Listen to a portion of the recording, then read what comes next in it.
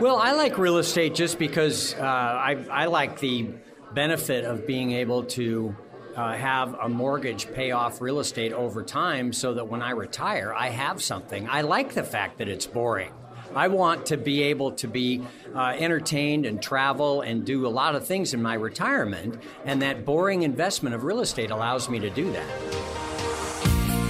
Welcome to the Creating Wealth Show with Jason Hartman. You're about to learn a new slant on investing, some exciting techniques, and fresh new approaches to the world's most historically proven asset class that will enable you to create more wealth and freedom than you ever thought possible. Jason is a genuine self-made multimillionaire who's actually been there and done it. He's a successful investor, lender, developer, and entrepreneur who's owned properties in 11 states, had hundreds of tenants, and been involved in thousands of real estate transactions. This program will help you follow in Jason's footsteps on the road to your financial independence day. You really can do it. And now, here's your host, Jason Hartman, with the complete solution for real estate investors. Welcome to episode 1372, and I am coming to you from the high seas. Yes, we just left Nassau and Half Moon Cay. I don't know if you can hear this or not. My microphone's pretty good, but I'm out on the deck of the cruise ship, and it is windy. And we are steaming through waves, and you can probably hear the ocean back there, but I'm going to go inside. I'm looking out at a sky with stars. Got the room lights on, so not seeing enough stars because my eyes haven't adjusted anyway. Heading back inside now. Just had to give you a taste of what it's like after leaving Florida, leaving the Port of Fort Lauderdale, Port Everglades. It's just absolutely stunning with this beautiful, warm air, and it's so fresh and nice and really good. Anyway, I'm on a cruise here this week with a bunch of entrepreneurs. We're headed toward Grand Turk. Gonna add a few countries to my country list.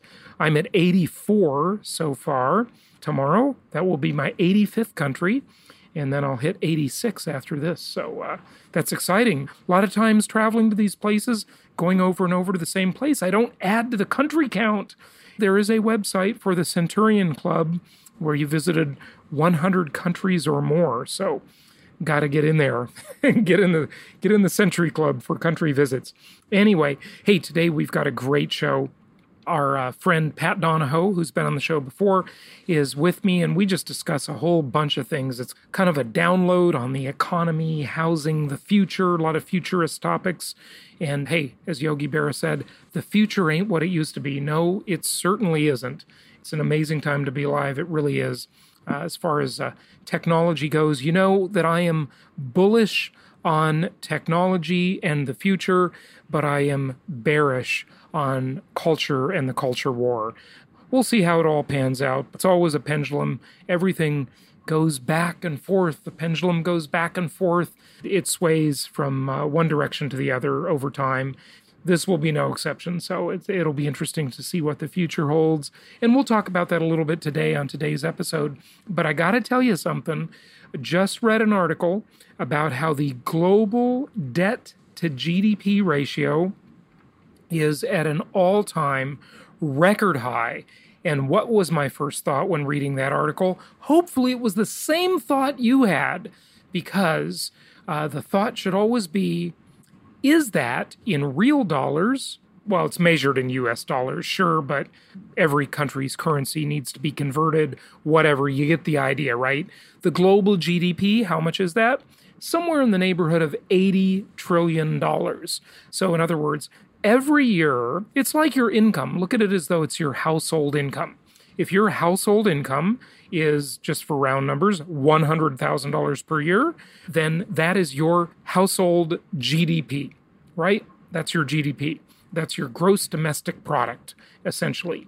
And if your debt is $300,000, then your debt to GDP ratio is what? It's 3 to 1, right? You've got 3 times the amount of debt to what you earn every year. And if you had that much debt, would you think that's good or bad? Would you have too much debt? That's a good question. It depends what type of debt it is. If it's mortgage debt, and I'm not even talking about mortgage debt on income properties, which is the best type of debt because income property is the most debt-favored asset class. It gives you that wonderful, beautiful, self-liquidating debt. It gives you inflation-induced debt destruction. It gives you leverage. It is beautiful. It's absolutely beautiful. It's a wonderful type of debt. But even if it wasn't that wonderful type of debt, say it's just a mortgage on a home in which you live. You earn $100,000 a year, and you have a mortgage of $300,000. Is that bad?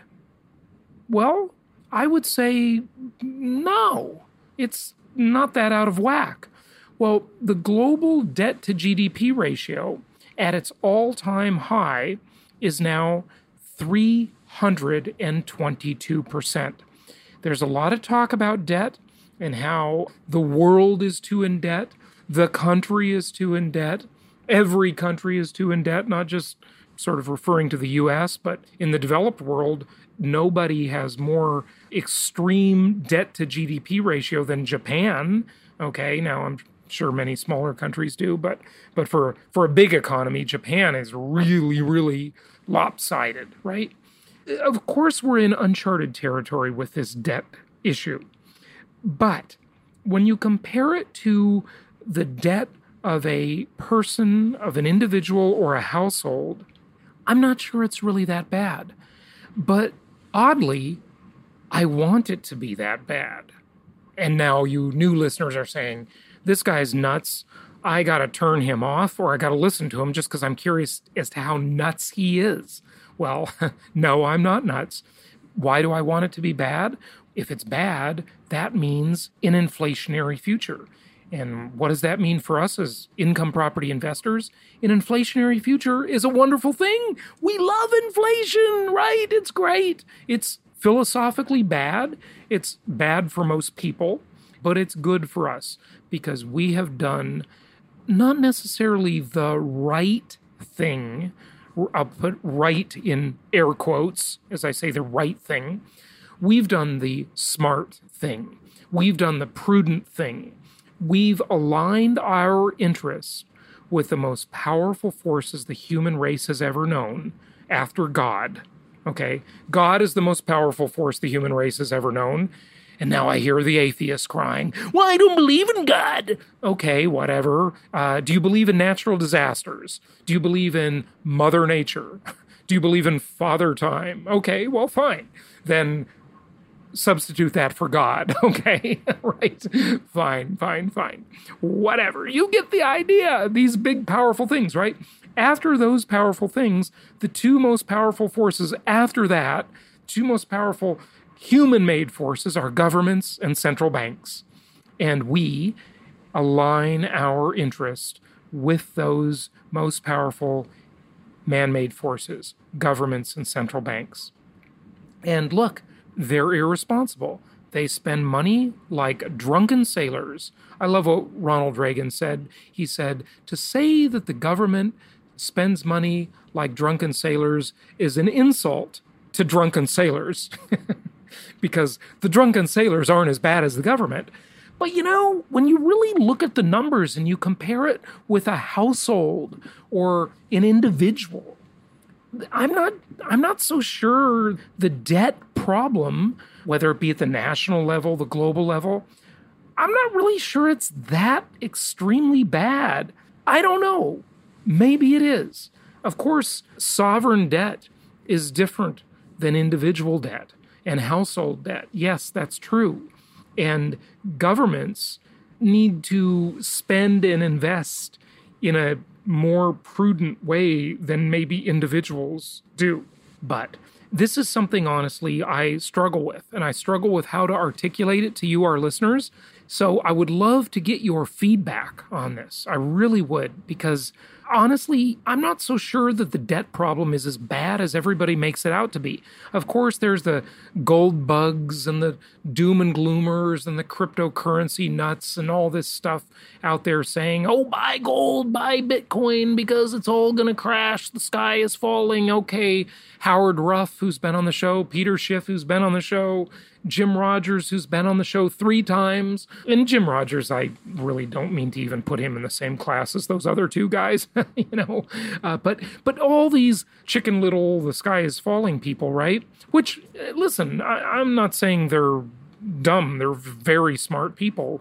You can sell a lot more books and get a lot more attention by talking about the collapse, the up-and-coming collapse, right? Is the collapse ever going to happen? I don't know. They've been saying this for literally centuries, starting with Malthus. Okay, the Malthusian idea was what? 200 years ago or something like that, right? The idea that resources are scarce and we're going to run out of resources and there's overpopulation. Forgive me if I forget the era in which Malthus lived. I don't know, it was at least 100 years ago. It was more than 100 years ago, right? Maybe it was 200, I don't know, I can't remember. But the point is, people have been preaching the sky is falling pretty much forever.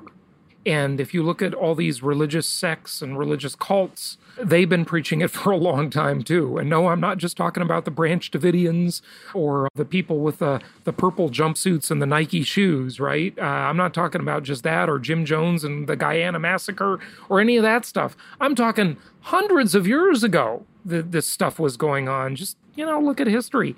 I don't know. What do you think about the debt to GDP ratio? At the level of your country, I mean, we've got listeners in 189 countries. So what do you think about it at the level of your country? What do you think about it at the United States level, the largest economy in the world? And what do you think about it at a global level? The debt to GDP ratio is the highest ever, 322% debt to GDP ratio. Is that really as bad as it sounds? Go to jasonhartman.com/ask and give us your thoughts. jasonhartman.com/ask, A-S-K, and tell us what you think. We'd love to hear from you. Ask a question, make a comment, express your opinion. We'd love to hear from you. jasonhartman.com/ask. Without further ado, let's get to our guest today, as Pat and I will talk about how it is an amazing time to be alive.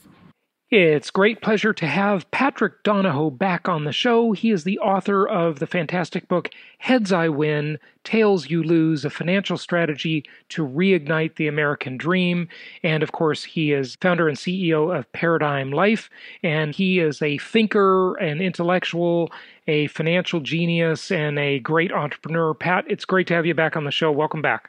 Hey, Jason, thanks for having me. Yeah, I'm excited to be here. Good to have you for sure. So this time of year, as we were talking, we had, we don't live near each other. You're in Salt Lake City. I'm in Palm Beach, Florida.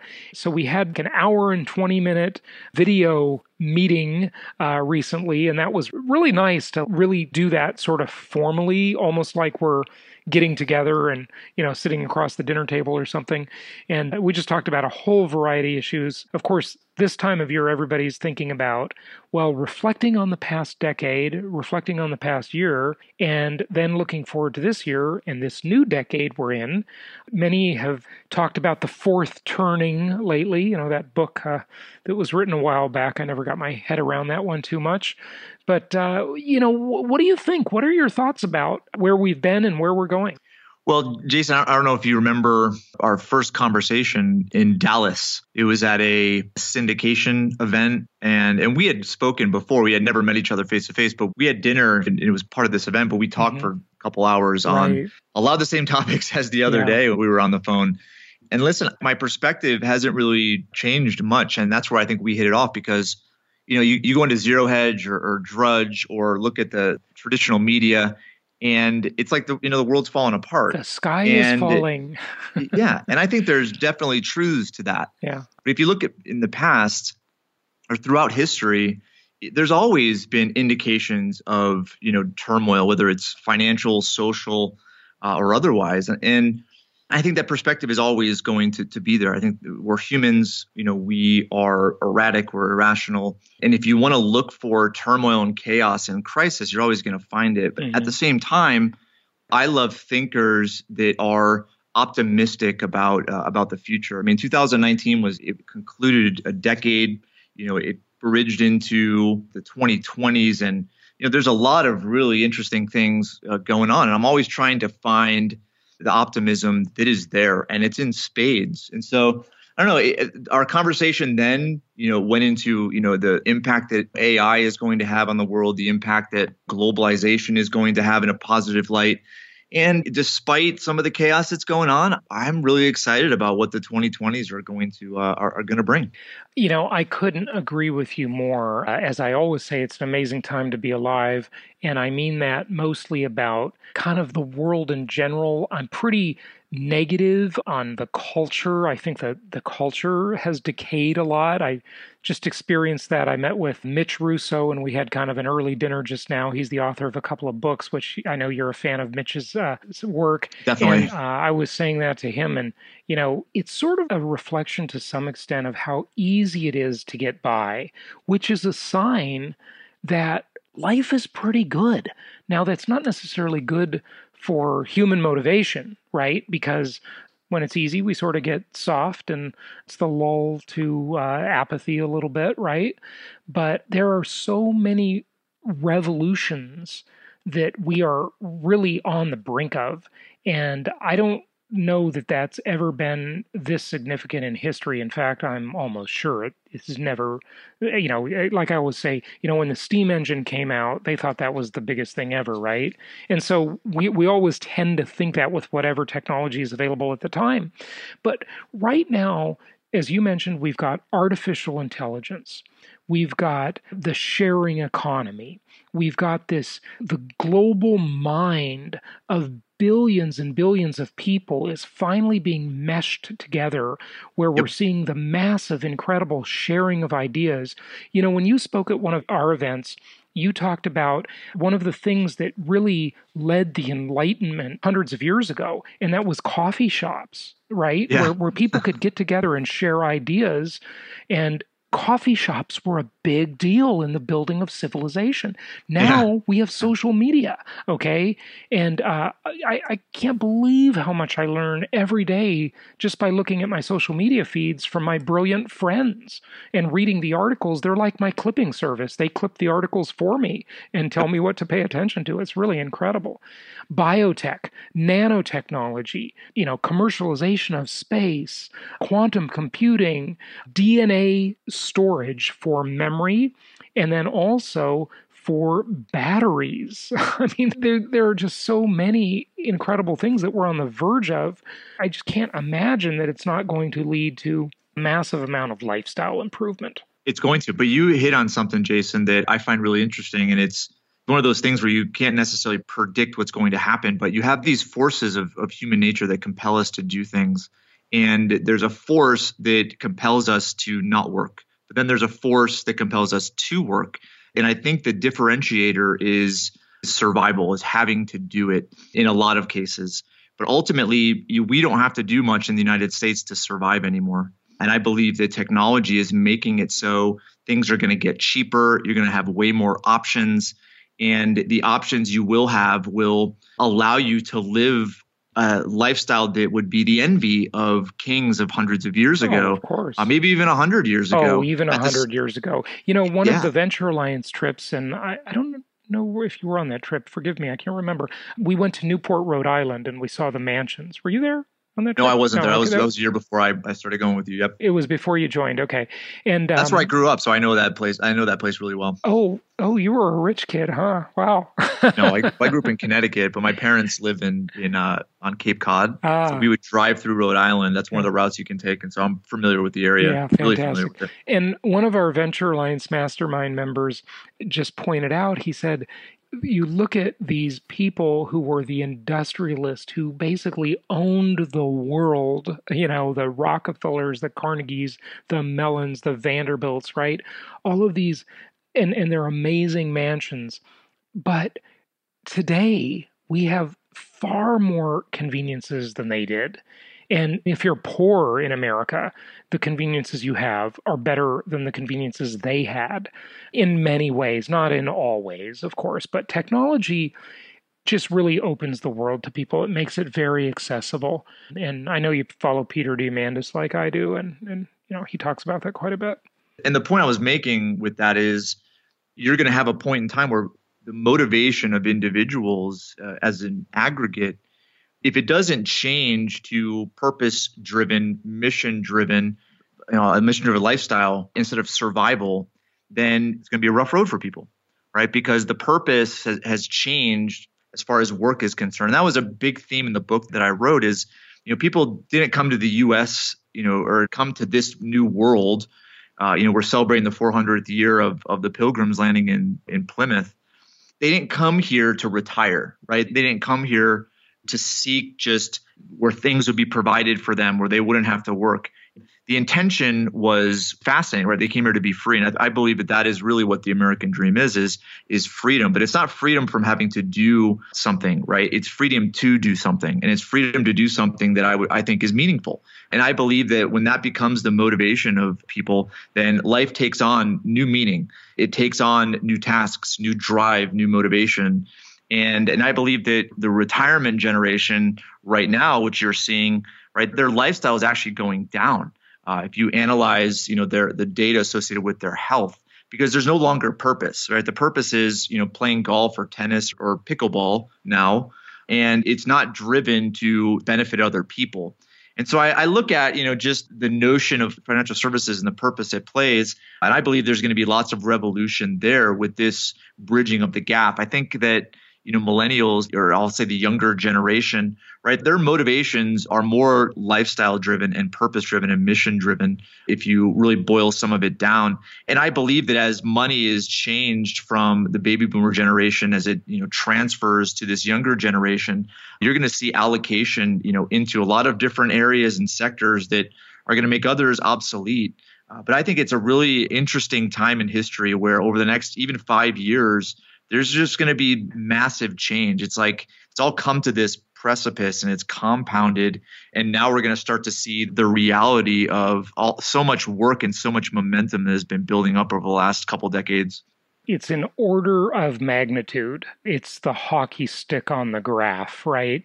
If you look at a graph and you see that hockey stick when things just go up exponentially, that's where we probably are. Of course, The things I did not mention a moment ago, I did not mention 3D printing, blockchain and cryptocurrencies. And as you all know, I'm not a big cryptocurrency fan, but there will be cryptocurrency. I just think the ones that will win will be sponsored by governments and central banks.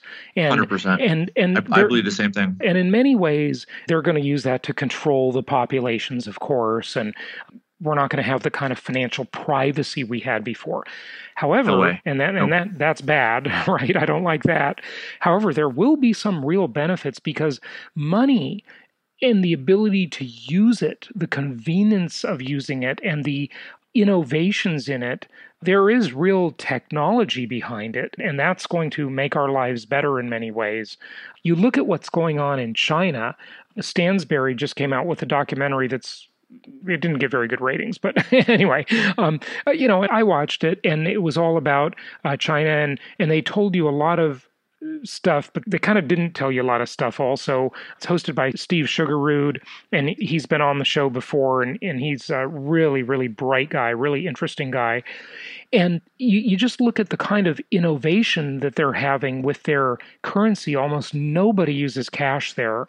And there is some real benefit to that, of course. Autonomous everything, not just cars, but airplanes, shuttle helicopters that are ride-sharing vehicles you can just summon, space travel, materials science. There are all of these revolutions. They talk about the rising billion, but it's really the rising 3 billion. I mean, if you think society has benefited from sharing knowledge and collaboration so far, you're absolutely right. It's been incredible. The ability to have people map the human genome and gamify that on the internet where people are doing it for fun. When people are using those CAPTCHA things, when we, sign into a computer or sign into a website and it verifies you're not a robot, many times those are for a huge purpose. You're actually reading address numbers and helping map the world. Or index the world, yeah. Yeah, or you're helping read books. There's all kinds of amazing things we don't even know. And so now we see 3 billion more people that aren't online yet, or at least not in any significant way. No. And they have all sorts of knowledge to share and benefit from. And that just grows the economy. It just grows the economy. Well, Jason, you also look at, they're not just doing it, and I'm still speaking about China. It has gone outside of the borders, right? They're the biggest investor in Africa. And Africa, has some of the highest growth of millionaires and billionaires based on being able to provide some infrastructure, financial support, direction, technology, which is, Africa is just this up and coming population that's massive. I heard a statistic a couple of years ago that there are more people in Africa under the age of 30 than the entire population of the United States. And so you look at, again, there's so much equity or capacity within other countries, emerging markets, when it comes to them desiring the lifestyle that Americans have spearheaded.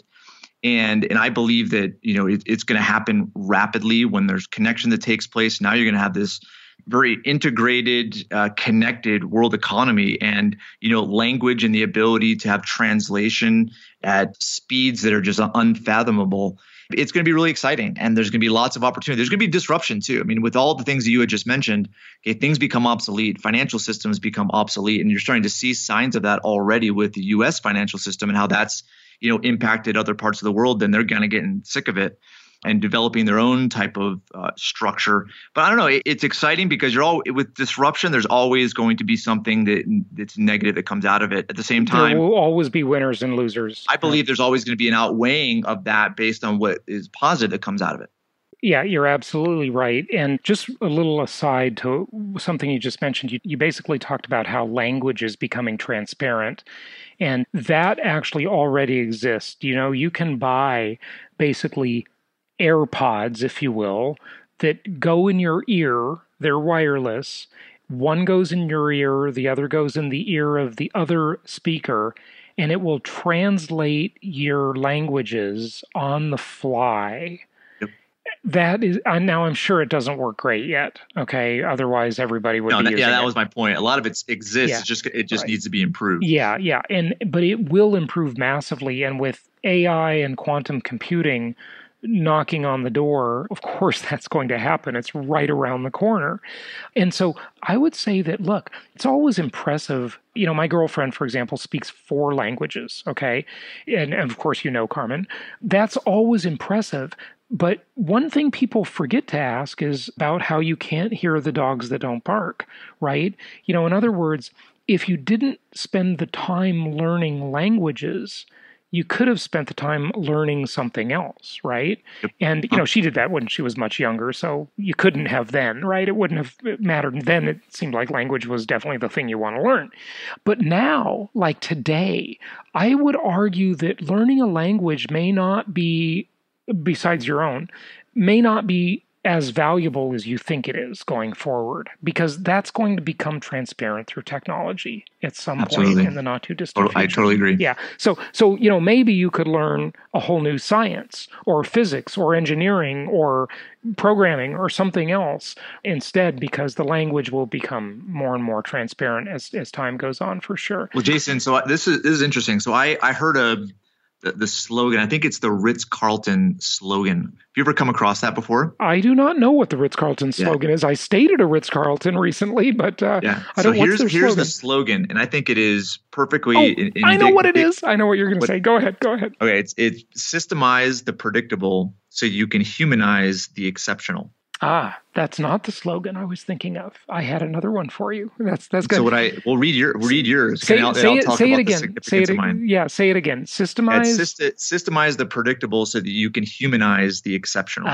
That's really good. So in other words, it lightens the burden on the humans to be available to make for other exceptional things because the underlying stuff is all systematized, right? Exactly. Yeah. And the point is, I think this is within that slogan is where all the opportunity is. Mm-hmm. I think that the human experience and understanding what humans really want. There are some things that, humans do right now, driving trucks. You have working in restaurants, fast food restaurants. You have positions, right, and jobs and work that can be easily systematized. And so you're going to have a lot of displacement. There's going to be obsolescence in a lot of different businesses and industries. At the same time, when there's focus on what human beings really want, and you can position whether it's business or investment or your profession into that exceptional, there's always going to be, I would say, a demand for the human being. But as you said, language, it's one of those things where it's going to be systematized. Communication is going to be systematized. So therefore, the focus should be on something that's going to be more human, right? It's going to be more exceptional. Because I think that's what this slogan means is that, humanizing the exceptional is the human being is associated with the exceptional, and they've delegated the rest of their time and effort and energy to what they would normally have spent to what's systematized. Does that make sense? Yeah, it absolutely makes sense. And just for the listeners, the slogan I was thinking of, which is probably one that they abandoned a while ago because, listen, I'm bearish on culture. I think our culture kind of stinks, right? And it's become so casual. And I always say to the listeners, watch old movies and watch old TV shows. You kind of see how far the world has fallen in many ways. I mean, people were so polite and proper. And I get that it's just a movie or a TV show. I know it's not exactly real life, but it's a representation. They got it from somewhere. It reflects something of the era, right? Anyway, the Ritz-Carlton saying that I remember is, in other words, a supervisor speaking to the staff would say, "We are ladies and gentlemen serving ladies and gentlemen." Right now, imagine that nowadays, right? Well, Jason, it's interesting. There was an article that really impacted me a couple months ago, and it talked about the declining life expectancies, especially with those that are kind of in their prime of life between 25 and 50, and it was because of suicide, prescription drug use, drug abuse, massive obesity problem. So I look at all the different advancements that we have, and this is where I see the trend is like people are seeking meaning. Before, having to survive working 12 hours and 14 hours a day, or just to put food on the table, hours a day, and not having as much entertainment. Like today, there's more to do than we could in a lifetime, right? In one day. Sure. And it's one of those, or the information that can be consumed. So people, I think, they're not driven by necessity anymore, but yet they're still living like that and trying to find meaning and in other things, right? Whether it's drugs or whether it's food, they're trying to escape the reality that meaning is missing. Yeah. And I think that's where it's a part of the progression when it comes to having a population, a culture that is principle and values based, because I think that it always comes back to that equilibrium. If you look at history, and I think it's going to go there. And the indication right now is that people they're not fulfilled. Life is, the meaning for them is very fleeting and superficial. And I believe it's going to change as we continue to have more and more choices, more and more technology, and are not having to do as much as we have to do right now. Yeah. A little bit of struggle is good for the human spirit. And I would advise people to intentionally create some struggle for themselves. Don't go overboard on that idea, folks. Well, it's the nature of growth, right? It's the nature wanting of to growth, grow and be better and do more and contribute more. I think if that becomes the driving force, there's going to be an infinite amount of possibility to make a difference. And that right there gives, a sense of fulfillment that, keeps people going for a really long time. Muscles grow by resistance. Gems are polished by friction. Steel is hardened by fire. Absolutely. Some struggle is good for all of us. It definitely is. And, to the parents out there, don't spoil your kids. You'll ruin them. Okay. Give them the same gift you got, a little bit of struggle, which made you the person you are. Okay. And like you said, Jason, it's controlled and intentional struggle. Right. It's, instead of it happening to you. Yeah. This escapism, it's not necessarily exactly escapism. There's that, but there's also just sort of this filling a void kind of issue going on in the culture. And it's always existed for sure. This is not a new idea. Okay. But it does seem like it's more of an issue as life gets, in many ways, easier and easier. And there's a name for it, actually. The concept of where we all sort of have this inkling feeling that gnaws at us that we're not doing as much as we could or should be doing, right? That it's being a little too apathetic, it's too easy to get by. It's called panophobia, okay? And you can't escape panophobia, okay? So the only way to solve that panophobia problem is to jump in and take life on with gusto and get engaged in some causes, create your own challenges, and create your own meaning. Amen to that, Jason. Yeah, I think you have a future as a preacher, Pastor Jason Hartman. There you go. Absolutely. Sounds good to me. Hey, we didn't get a chance to talk about the economy, Pat, and I really would like to have you back to talk about interest rates, commodities prices, the housing market, the financial markets, etc. So let's do that real soon. But thanks for joining us today. Give out your website or any information you want. Of course, the book is available in all the usual places. Yeah, on the book's website is where you can, it's kind of the connecting piece to everything else that I'm involved with. So it's headsortailsiwin.com. headsortailsiwin.com, right? Right. Okay. That's it. Fantastic. Patrick, thanks for joining us. Thank you, Jason. Thank you so much for listening. Please be sure to subscribe so that you don't miss any episodes. Be sure to check out the show's specific website and our general website, hartmanmedia.com, for appropriate disclaimers and terms of service.